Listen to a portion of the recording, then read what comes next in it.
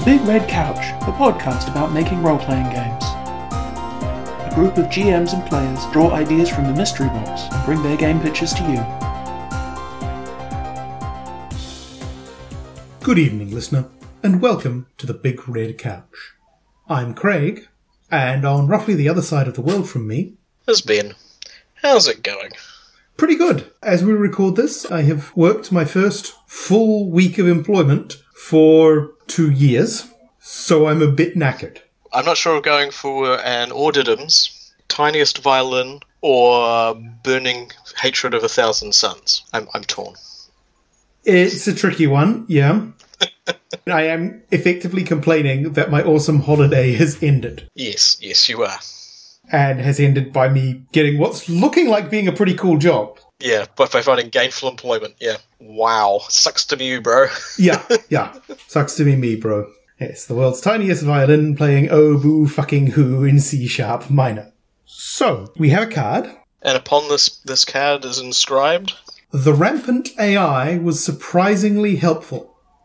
And it comes to us from John Ellison. Also being surprisingly helpful? It is a little bit surprising. I have an idea for this, though I started to realise just how heavily influenced by the media I have been watching of late it is. So it's hard for me to say that it's entirely my idea. Nothing is created in a vacuum. Let's put it that way. Oh, shut up, cat. I'm assuming that the cat is disagreeing with you on the grounds of the quantum foam virtual particles being created and destroyed in a vacuum. No, she's just sitting on an ottoman in the middle of the lounge, wake up for no good reason and is complaining bitterly about it. That was going to be my second guess, if the first guess concerning the deep relationship cats have with quantum physics was incorrect. So, your idea is grotesquely derivative, but... Yep, it's never stopped us before, so I see no reason why it should stop us this time. Indeed. How about you? Or did you want me to go first? My idea definitely has touchstones of things of games I've played in the past and games I hope to play in the future. So, don't know if that's derivative or not. Possibly, probably, yeah. So, we are talentless hacks. Go us. Indeed. Hey, at least we embrace that. We are not denying it, despite there being recordings of us saying it. Let us not speak of people saying things will be done and then not doing them and then saying they were never going to do them. Yeah. Because that just leads to madness. Pretty much. Shall I kick off? Please do. Okay. So this one does involve the dear old generation ship idea, but it's been a while since I've thrown that one out there, so I feel it's valid. That's not being a hack, that's being a total cliche. My goodness. Okay.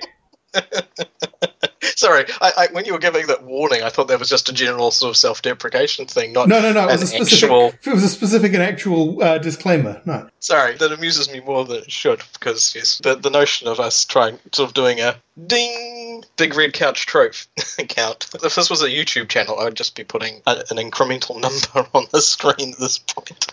I mean, we could look at doing that at some point. I do have a copy of Microsoft Movie Maker, so yeah. Yeah, that's all you need, apparently. I started off with my usual thing of just, okay, let's see what the word rampant actually means. There's basically ubiquitous, or there's standing on its hind legs. Okay. As in, and yeah, ubiquitous, okay, you could maybe do stuff with sort of an intelligent grey goo scenario, or some of the ideas that we'd had based on the show Revolution. But where I decided to go with it for a gaming purpose was somewhat heavily informed by the movie Passengers and by the show Dark Matter and by a few other things. Okay. And basically the idea, if you've got a colony spaceship of some sort, it's crashing through the universe. Hopefully not literally. On its way to a destination, and along the way, it's effectively picking up things it happens to, sort of astronomically speaking, run into. The passengers and cargo and crew of the ship are in stasis or cold sleep or whatever. So what you've got is a ship that's maybe a very large structure, or maybe it's a hollowed out asteroid with an ecosphere inside it. It is large enough to have a functioning ecology happening, and the various people that the ship has rescued along the way will essentially find themselves released into this environment. Okay. The Rampant AI bit basically came about from imagining that you've got this ecosphere that somebody has set up when they set the ship going on the grounds that It's a useful thing to have. It generates oxygen. It sort of keeps the systems running, so to speak. A bit like the air forest or oxygen forest from that Doctor Who episode. Mm-hmm. People from all sorts of environments find themselves dumped into this thing as they get picked up by this ship travelling along. Shades of Stargate Universe, I guess. Like I said, it's a bit of a klepto idea. Liked the idea that there are artificially intelligent systems running things, but the ones that are actually interacting with people, kind of the public access, public information systems that interface via statuary. If there's a statue in the town square, that's the AI interface. It's not in everybody's house. If you want to go and ask something, that's where you go. Yeah, I'm getting it. It's almost like a shrine. Not quite. Yeah, if it was a Star Trek episode, you could easily make it a shrine. Maybe if the PCs aren't the first people to arrive there, it's treated as a shrine.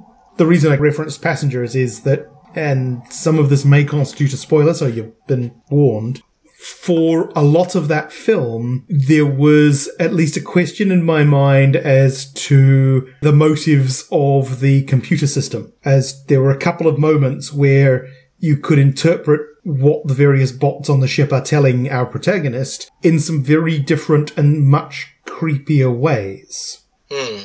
And so, depending on how you wanted to take a game under the circumstance, you can have, if you go with the rescued in the nick of time, a bunch of people on a ship that was coming apart around them that suddenly find themselves scooped up and the wreckage of their ship is sort of deposited into a clearing in a forest in this hollowed-out asteroid world. Possibly they wake up out of hibernation to discover themselves in a place completely unlike anything they expected. It almost doesn't matter, but you need some sort of explanation.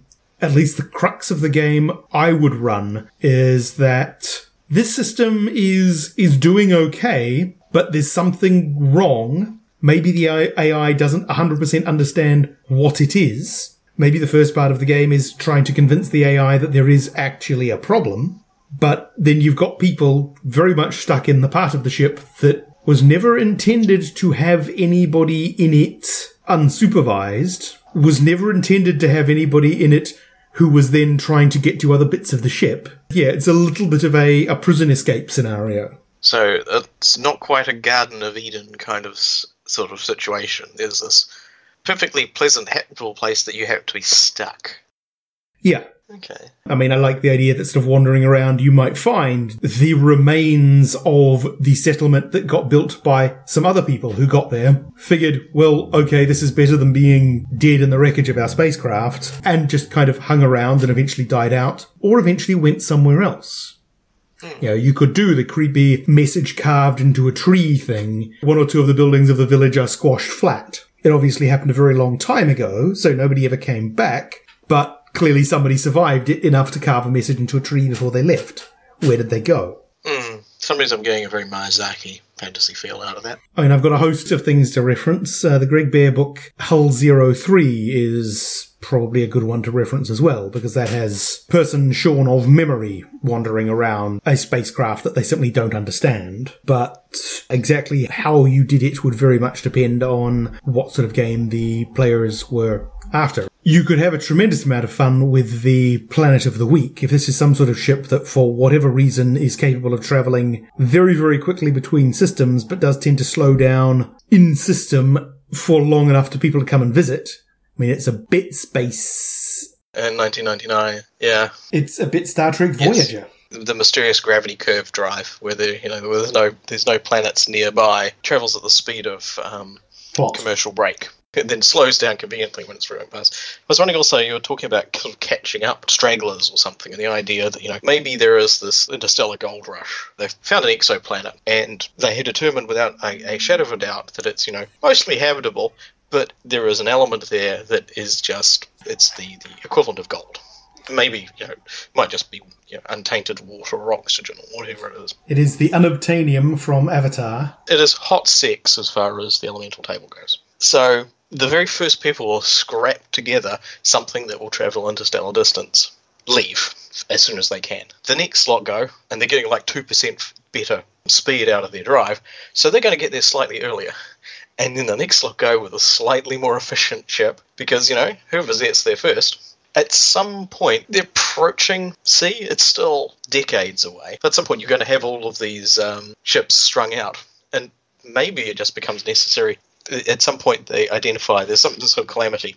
The Earth is lost, but there is this collector coming along the string of Pac-Man dots, collecting the remnants of humanity, or people who've all left for this shining beacon. So you've got a 200-year-long line of people that are all that's left. Nice. And that could be where the AI thing comes from. Because to accidentally find travellers to distant stars, very, very unlikely. Vanishingly unlikely. The only way I can make that work is if the hollowed out asteroid ship was set off by some alien race. We have no idea why. So shades of Fire on the Deep in there, and they've got some jump drive that just makes no sense. If you've got sort of astrographic charts made by the various races along the way, and it's just every time we come out, we are somewhere different. We don't know why. There doesn't seem to be any relationship between how far we've moved and how long we jump for. The course makes no sense. We've seen the center of the Milky Way from 5 different directions at this point, and we still have no idea what the destination is. At that point, it's the MacGuffin of the story. It's the thing that you can never explain. Yes, the notion that if you're actually collecting a bunch of strays and you knew that they were all going in one direction, you'd have a hope of finding them by some slightly more conventional means. You'd still want the most upgraded version, but you might be able to track them down. That would be, that would be an interesting thing. You have generations of folks who left the Earth going, aha, we will blaze a trail into the stars to get this thing that we need so very badly, and discover by the time they get there, it's like, it's not as useful anymore. And the fact that you were surviving members of the human race is way more relevant. Yeah, way more important at this stage in the piece. Yeah, I think we discussed the possibility of having sort of sequential colony drops being part of a plot of a role-playing game. It may have come up in Space Wreck Exploration. It was the whole thing of once you develop FTL, if you've already sent off sleeper ships or generation ships, what do you do with those people who are in transit to a place that's already been inhabited for 200 years? I did kind of like the idea that the Space 1999 idea that your ship was your ecology, your environment, and it rises what's the star drive thing where you just basically make your sun slightly lopsided and it's like, out of the way, fools. Shkadov thruster? Yeah, where you're driving a solar system. Depending on your time scales, that's very effective. Not as flashy, and people mistake you for a rogue star. Yeah, but you can bring everything you need and have with you. You can bring all of your stuff. Well, you might leave little sort of chunks of Oort cloud behind, but depends on the speed of the thing. But yeah, you're going to be leaving a trail of Oort cloud for some time, possibly for all time, depending on the size of the dratted thing. You want to apply pressure to the accelerator pretty gently. On the other hand, you could have the moment of, what was that? Hey, it turns out that Nemesis thing was right after all. Bye.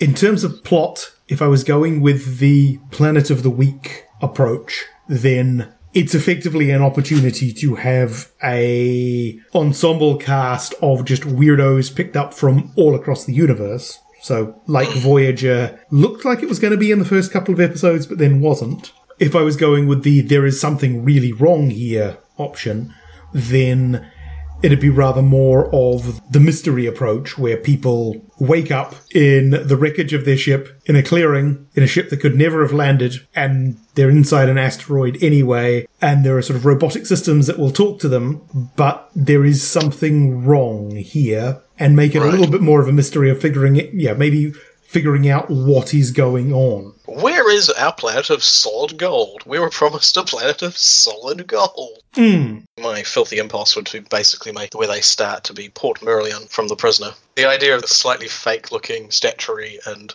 this twee little environment that's been set up for them by this helpful system that is just totally unconvincing and a wee bit creepy. Yeah, for system, I'm not sure what I'd use. Depends what you were planning to do, I guess. If you want to make it sort of a heavy, sort of simulationist kind of survival thing, whatever crunch-tastic thing, it's got rules for drowning and dehydration and heat exposure and, all sorts of... Twilight 2000. Yes. Or, not. Depends what your focus are, especially if they're going to be twiddling knobs on tricorders and so forth and trying to figure out what's going on using science. Well, using regular science, not science. Yeah, you could do something with the atomic robo system pretty easily. I do wonder whether you could do something using the Pilgrain system from Trail of Cthulhu and Time Watch. If it made sense that you were narrowing down to the core of a mystery, I don't know if that would work so much if you were kind of discovering a world. Yeah, if there's a mystery going on. So yeah, if you were going with the hardcore, there is something wrong here. Yeah, you could potentially have fun. You go with the Rampant AI is surprisingly helpful. What if the other AIs aren't? If there's not one system controlling the whole thing, that what you're dealing with is the AI that is passenger information, for want of a better word, deals with people who have gotten lost and has some limited control over environmental stuff, but doesn't actually know where the ship is going, can't unlock the bloody great doors. Yeah, there are separate AIs, or the AI is internally compartmentized, so that you've been dealing with, the one that will raise and lower the lights and the temperature and keep you comfy and, help you in these very, very sort of limited basic ways. And then you go, we found a panel, we've tried it off, and now we're in the engineering section. It's like, all right, okay, put the lights on, so we're not going to get murdered by that thing with the buzzsaw for hands. It's like, oh, I have no control here. Should we run for our lives? Yes, let's. Yes. That would be interesting. It's kind of a pantheon of AI gods, which I'm sure we've done before, but the notion that you are best buds with a slightly annoying, smothering half-god, and suddenly realise that you actually have to take on the god of the forge and the god of war. And you've got to start with the most helpful and cooperative one. Has certainly the least offensive power. Yeah, you could have a lot of fun with it being helpful and wants you to be happy and wants you to settle down and definitely doesn't want you to try climbing through those ducts over there and is really trying to stop you from doing so. And it turns out the reason is that because nobody who's ever climbed through those ducts came back in one piece. But there was this fine mist that came out a while later with a distinct biological component to it. But it doesn't actually want to say that. Oh no, because that would cause a panic. Discord and panicking is just as dangerous. The flip version of that, the ubiquitous Rampant AI was surprisingly helpful. I mean, what came immediately to mind with that was some of the musings on the TV show Revolution, where we discover that there's nanotech everywhere and it's been eating all the electricity and whatever. And just the question of, if it was some sort of health-based thing initially, what happens when you have an entire population that is kicked back to pre-electrical times, but has health nano running around in their system that can basically cure anything that doesn't kill you in about 5 minutes? Right. You're dealing with an age of godlings, but... Godlings without batteries. Yeah. So these people can do all these crazy things, and presumably the stories of, warriors of old being, these mighty champions is because, somebody had to have survived all these fights, and presumably they're very, very talented and have had plenty of practice, because everyone they practiced on died of an infection or something like that. It would be an opportunity to just go absolutely bananas from a setting, because you've got a circumstance where if the sword stroke doesn't do damage that's going to kill you in a few minutes, you will heal from it. So, if you're going to kill somebody, you're going to have to do some very major damage, and you can't nickel and dime this shit. But I don't really have a scenario for that other than, hey, take Revolution, cross it into the Badlands, and, I don't know, use Wushu. That is the scenario, effectively. Yeah, I think there was a series like Land Fit for Heroes or something. Philip Mann? Yeah, it was kind of there's also something for Richard K. Morgan seems to come up. I think I read at least one of those, and there was a distinct Roman vibe to it, but there were also robots. Yes, it's one I should go back to, because I'm pretty confident I didn't get it at the time. It wasn't the most getting of books, I think. It just was? Yeah. I'm mad keen for his Master of Pax Wax and Fall of the Families one, Pioneers as well. They did Radio New Zealand did some brilliant radio plays for those ones. Yeah, Land Fit for Heroes, yes. In this alternative universe, the Roman Empire never fell and Christianity never became more than a minority cult. Yes, there's also wacky old history, plus, there was just random robots and a bit of science fiction-y stuff in there as well. That could be an interesting setting. I think it would get a bit Exalted flavoured to a degree. That would be the downside, yeah. I mean, people out there love Exalted. Somebody finds the handle on a mountain range, picks it up and hits somebody with it because it turns out it was a diclave the entire time. Well, yes, exactly. Or was it the game where Chuck Norris fights Bruce Lee while they're standing on the top of a speeding train and they're both dual-wielding electric guitars that are on fire? I think the most canonical description I've heard is that it is Moses leads the Israelites into the desert, where they train in burning bush kung fu style, come back and kick the ass of the Pharaoh. I would watch that movie. Oh yeah, absolutely. It's more of a setting that you've got there. Yeah, that one's a setting, it's not a game, I suspect. At the point at which you've got your legion of followers with burning bush-style kung fu about to kick over pyramids on top of the pharaoh, the game is pretty much whatever you decide to make it at that point. I think you've already made a decision. For better or worse, that point has been... That is true, yeah. If that's the result of an unexpected dice roll, I question the validity of your simulation. But yeah, you do you. Clatter, and we've inadvertently toppled the Empire. Awkward. Oh. Yeah, that's it. We are not sending you down to buy pastries ever again. That is the kind of stupidity I've never heard of in a role-playing game before. Something where critical failures or critical successes change the genre of the game. Ooh. That might be the worst idea we've come up with. We should workshop this. I mean, that would be a bad idea. We should not workshop... We should totally workshop this. Audience, back me up here. Immersion breaking the role-playing game. It's a critical success. I've just punched our adversary into a Scooby-Doo cartoon. Quickly, follow him. Shades of some of the theatre sports, thank goodness you're here sort of thing, where the genre changes somewhat with every new character on the scene. Yes, that could be... Okay, I can see you doing it as a one-off comedy game where, yeah, every time somebody gets a critical success, they get to choose the new genre, and they do have to. Every time there's a critical failure, the GM gets to choose it. I think you'd lay out some cards so people can, okay, we're transferring to this genre now. So the GM kind of cackling evilly is like, you failed to pick the lock of the tomb of blah, blah, blah. It's like, oh, shit. It could be it's an idiotic sort of fun, but it could be fun. And if you could come up with a way where the change in genre wasn't 100% obvious. So yeah, if you've got the heist crime story thing with, okay, we're picking the lock. Somebody gets a critical fumble. Okay, so there's a snap, and the stone golem guards come in. Really? In Vegas? Yes, but you are in the Luxor, so they are Egyptian-themed.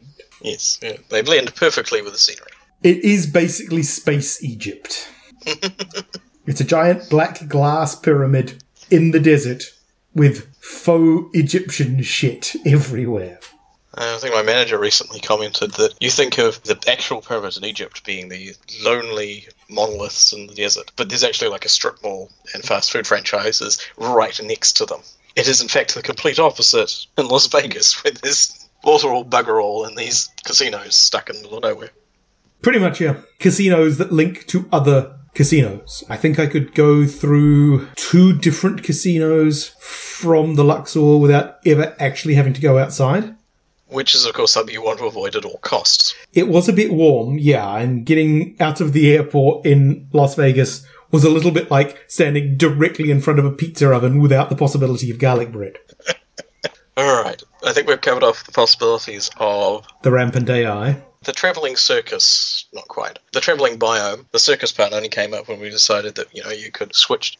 Actually, I think that if you were doing a genre-swapping game, you'd have a bunch of genre tiles laid out with rules and a flavour thing to it. But when people attempted to take actions, if they succeeded, they could put tokens on the genre they wanted. And if they failed, the GM would put tokens on the slightly more deprotagonizing, terrifying ones. And they'd slowly increment. When you switched to it, you clear off the tokens and then you'd prepare to move to the next one. So you could carefully time your escape from the horror scenario to the swashbuckling scenario if you were clever. Nice. Rather than just be happening arbitrarily when the dumb dice decided, because, dice are dumb. That's an interesting one. I do like the idea of sort of, okay, we need to get a couple of more onto the wacky hijinks card and a few less on the splatter horror card before we attempt this next bit.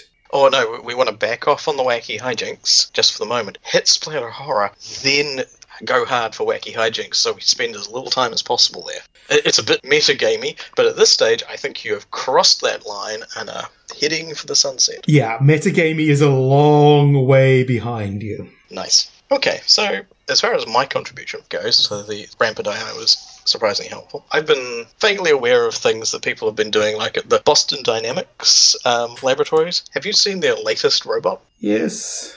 The one that has wheels for feet and scoots around like it's permanently wired for sound. The bot that can jump up things and over things and lift boxes and just glide around. It made me think very much of a Cliff Richard movie video from like the very early 80s or late 70s where roller skating was the big thing. The entire thing was people were zooming past the camera during the music video. It was almost certainly wired for sound. Why do I know these things? What is wrong with me as a person? Where did I go wrong in my life?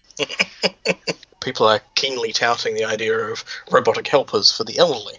Mm-hmm. I've also been watching a video on the paradox of the AI stop button. Basically, it's a bit of a thought experiment, a cognitive toy, effectively, where you say, all right, I've got my robot. It's a good robot. It does what I ask it to. I'd like it to make a cup of tea. So I say, okay, you give priority to the tea-making set of tasks. And it knows how to do this thing. It knows how to do this relatively complex action.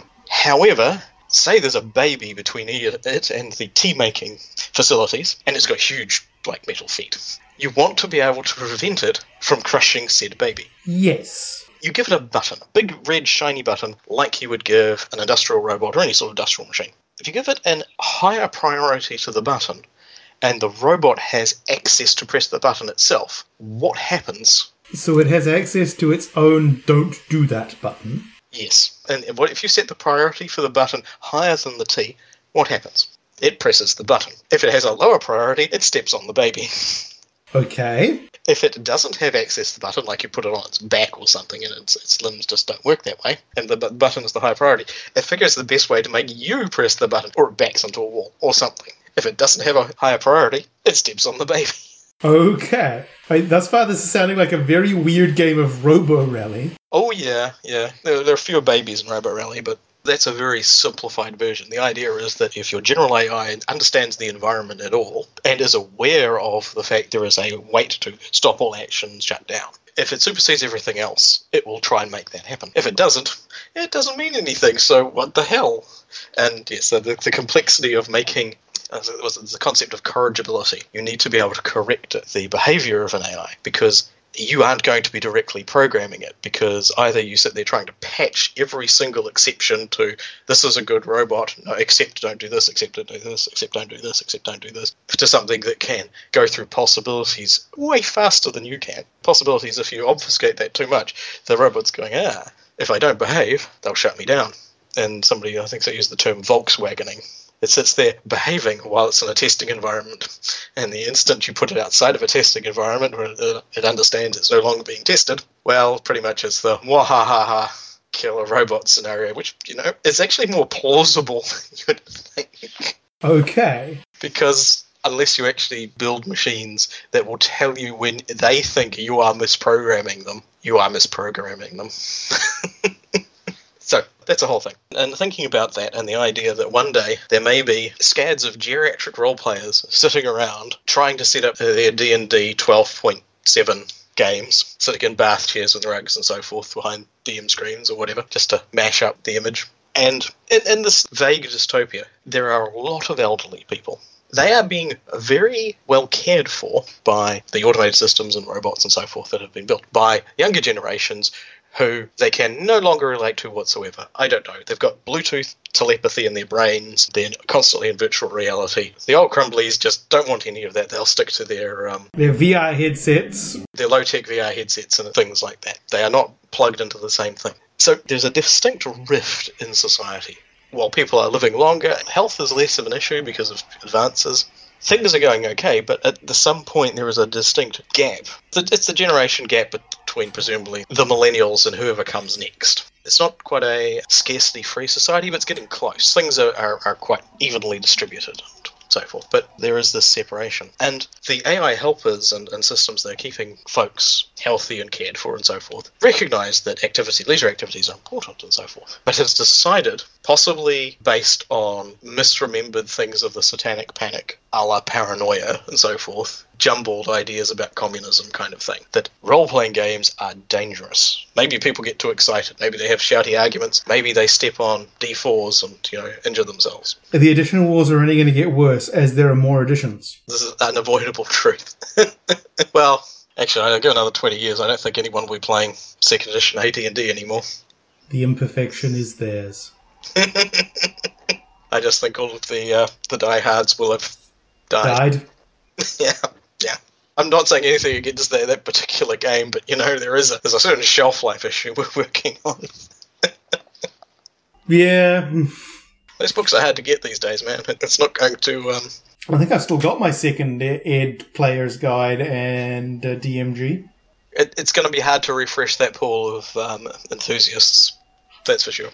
Okay, so you've got robots who are attempting to stop old folks' homes grumblies from playing role-playing games. Yep. So what have they got to do? They've got to take it to the man. They've got to sneak out and play their role-playing games. Okay. And at this point, maybe it is just... This is the breaking point. This is where the strain has become too much, and the caretaker systems have been let go to develop the rules heuristically for too long, and they've stopped making a certain degree of sense. So it is classic espionage, fighting against the authorities, but your rebels are folks who wear pajamas all day. Interesting. The authority isn't overly conciliatory robots with smiley faces plastered on their soft-shelled bodies trying to explain sort of tenderly and carefully, no, you shouldn't be doing that, sir. So we've got elements of the TV show Waiting for God. Yes, definitely, yeah. To a certain extent, elements of Last of the Summer Wine. Oh, definitely, if you want a comedy bent. I'm trying to figure out how you do this without there being some degree of comedy bent, because from the one point of view, you're trying to evade your captors, but from another point of view, the only thing your captors can really do is catch up with you, pick you up, and carry you back while tutting. Yes, true. The most fierce of the British rebuke system, but still. Maybe the stakes may not seem so high. Yes, making it more grimdark would possibly be a bit silly. Yeah, I mean, it could be done. It is a fun idea, the sneaking out of the old folks' home in order to... well, shades of Cocoon. You could also kind of make it a little bit Fallen Angels as well, if these are... Is that Jerry Pournelle? The secret science fiction club's hiding astronauts. That would be the one, yep. Was it Pournelle, Michael Flynn, and... could have been Larry Niven, or it could have been Stephen Barnes, I'm not sure. I think it was a triple header. Indeed. Well, they don't let Jerry out by himself very much, so... There are aspects of it you can look at and say, yeah, that bit was probably Jerry. That would be an interesting one. It would be... I mean, you could do it all grimdark, but it might be quite fun to do it kind of light and not quite fluffy, but gentle. Indeed. And maybe it's literally that things have gone too far. No one's in particularly in danger, but folks' spirits are being crushed and they feel disenfranchised. And it's up to sneaky, weirdo, older role players who have been developing these skills all their lives to monkey wrench the system and bring some sort of feeling of independence and freedom back. And also the opportunity of doing what is effectively a dungeon crawl, except it's through the poorly understood service areas of the old folks' home where only the robotic systems go, and you're doing it with walkers and powered scooters. Yes, a dungeon zimmer. The dungeon zimmer. Or possibly the balancing, the more Segway-like balancing chairs that can climb stairs, because that would be quite convenient. Indeed. So, that's as appealing as I'm likely to be able to make that one. I think you mentioned before the recording that you had checked out a local science fiction club? I did. I decided to do the meetup thing. The town I am in is Aylesbury in Buckinghamshire. There is an Aylesbury science fiction and fantasy meetup. Because this is the UK, they meet in a pub. Inevitably. It's also a very long pub. I mean, they did mention in the meetup invite that, we'll be at the back. right at the back. It's a really long pub. They weren't kidding. It seems to be room after room after alcove after room that kind of flow into each other. Has the pub organically absorbed a number of nearby buildings, and you just knocked a vaguely door-shaped hole in the wall and kept going? It has that vibe. I mean, it looks as if it was built all in one go, so they actively designed it to be this way, but it's the sort of layout that would make perfect sense if they had knocked through a bunch of different buildings to create the space. So there's lots of nooks and crannies, and people can socialise quietly. It seemed to be the sort of thing that's set up so that you really don't have a space with more than 20 or so people in it. Which probably makes sense. But yes, I went along. I mean, they meet once a month, and the first meeting sort of while I was in town was during my first week on the job. Mm-hmm. Having made the mistake before when going to other places for work and not putting enough, or in some cases any effort into kind of making social contacts outside of work, I figured I'd try something different this time. So this is me trying something different this time. The opposite of the Perth experience? Kind of, yeah. I mean, I did try to do the sort of more social contact thing in Perth, but then as soon as things got a little bit difficult at the job, I just concentrated fully on the job to the exclusion of absolutely everything else, which, in hindsight, was what they call in the trade a colossal mistake. Mistake. Yeah. Very much a mistake. The mistake guy was out in force. Trying not to do that this time. I did investigate whether there were any organised role-playing meetup type of things in Aylesbury. Mm-hmm. Not on Meetup. There are in some of the neighbouring towns, though annoyingly, there seems to be a group that's really close if you have a car.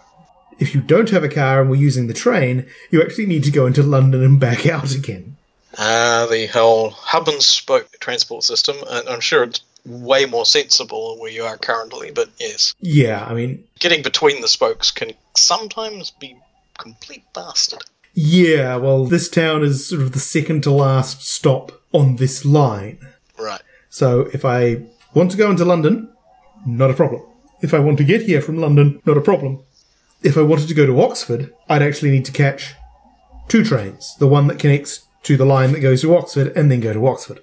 So, it's the oddity of a railway system that was built over a period of time and grew kind of organically, that these things happen. But yes, I went to this meetup. Some very nice people. They were very welcoming to the strangely accented guy who showed up more or less out of nowhere. Wore my most generically nerdy shirt to aid in identification. So it's the one with the Doctor Who Gallifreyan writing symbol on it, because it's either that or a Gen Con t-shirt, and those can be very easily mistaken for fantasy metal. And the Gallifrey thing is that people in the space will recognise it, and people will just think the rest of the people will just think it's design of some sort. So yeah. Fortunately, the guy who runs the meetup actually recognised me from my profile picture, so that was even easier. You can break out the Twilight Spherical t-shirt that time, I'm sure. Maybe let them get used to you first. Yeah, I'm not sure if I actually have. No, I do not have that with me. I do not have my Brony Rainbow Dash shirt with me. Well, you'll have to freak them out some other way. I'm sure there'll be a way. I mean, there were many questions about Lord of the Rings, and the comment that I seemed to be the only New Zealander in the UK who hadn't been in Lord of the Rings. Yeah, probably. Maybe you need a t-shirt that says, no, I wasn't in Lord of the Rings. Despite how I look, wasn't actually playing an orc or a rider of Rohan in Lord of the Rings. Sorry. Insist you're one of the elves. Pull a figwit. Yeah, I do wonder whether the various people who... Oh yes, almost every New Zealander has been in Lord of the Rings. How many of them are in fact just telling a load of crap? Yes, someone is trying to pull someone or... But there are the usual assortment of geeks and geekly interests. But yes, there's some role players, some fairly keen board gamers. So that at the very least is an encouraging sign for the first week, more or less, in town. Awesome. Oh, that's excellent. Well, I hope your adventures there go swimmingly, and you'll have, hopefully, provide collateral for the podcast as well, because you might find guests. There's a possibility. That would be entertaining. Yeah, they would. Especially for our listener, our poor benighted listeners. They'd listen to us yokels blather on. For almost a year at this point, yeah. Yeah, we're sorry. I'm not actually that sorry, to be honest. I have sympathy, but I'm not, sorry as such. Right. Yeah. I'm sorry that I'm not sorry. Wait, this is getting... So, with that... strange, fragmented piece of alleged information. Yes, and descent into moribund self-reflection. We should probably means we've run out of content and it's time to sign off. It probably does. I should just check, because I have the vague memory of adding something to our scorekeeping board, for want of a better word, so I thought I would just double check what it was. I had apparently had a thought for episode 88, because you had suggested something to do with AI advertising bots attempting to communicate with people and this sort of thing. Mm-hmm. And yes, apparently what it reminded me of was there's a book by Neil Stephenson called The Diamond Age. It's been out for a while, so this still constitutes spoilers. A young woman has a very high-tech storybook that's telling a story, but it's also educating her, and it kind of...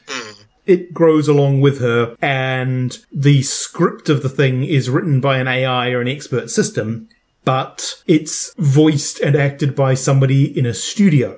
There is a bit in that book where the reader is in some very serious trouble. The voice actor is aware of this because she's sort of figured it out from context, but the girl herself is not. And so you've got the circumstance where the voice actor can't go off script, because if she does, presumably she'll be pulled and a different voice actor will be put in. So she's trying to communicate to the girl that she should stop asking follow-up questions and instead get out of the incredibly dangerous situation by tone and delivery. Okay.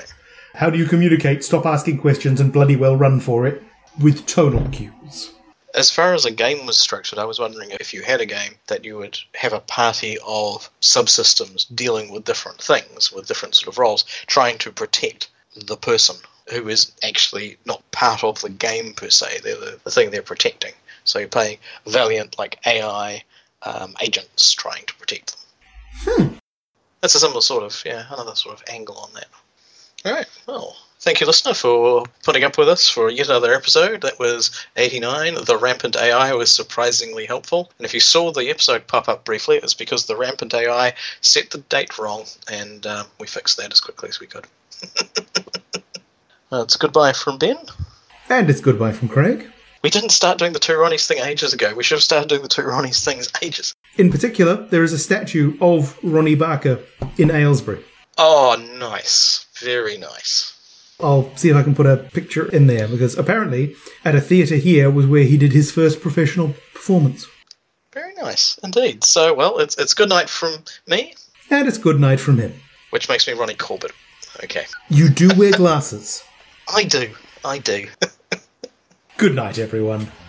Bye-bye. Want to hear more of our shenanigans?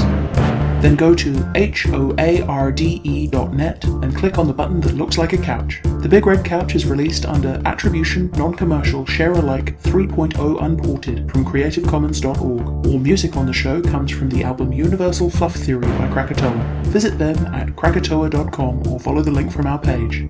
See you next time!